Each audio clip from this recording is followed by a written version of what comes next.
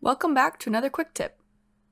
In this video, I want to demonstrate a really simple way to create dynamic product drawings and exploded views in KeyShot using the Toon material. This is really helpful for product designers, interior designers, or anyone else who needs to present line drawings. For this example, my goal is to create some simple line drawings of these skateboard trucks, as well as an exploded view for assembly instructions. Here, I've simply applied the Toon material, and as you can see, we're getting that feel of a sketch. All I did was go in and adjust the contour width and contour angle, which as you can see can have some really drastic effects.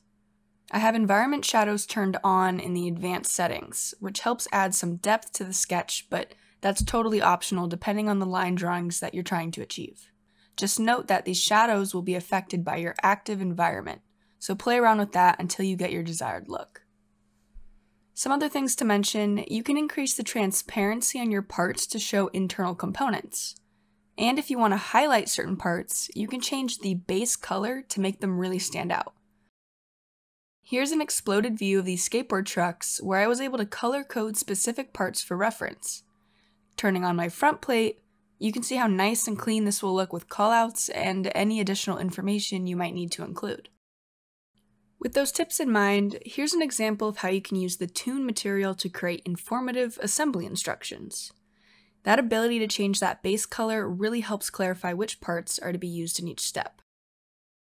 What I covered here are the basics for some really successful line drawings. But if you want a more in-depth look at more possibilities with the Toon material, check out the Toon material quick tip linked in the description. Again, if you need to create really easy product drawings and you want to save time doing so, just use the Toon material in KeyShot. Thanks for watching this KeyShot quick tip. Leave a comment below with your thoughts, and if you enjoyed this video, give it a like and share it with your friends.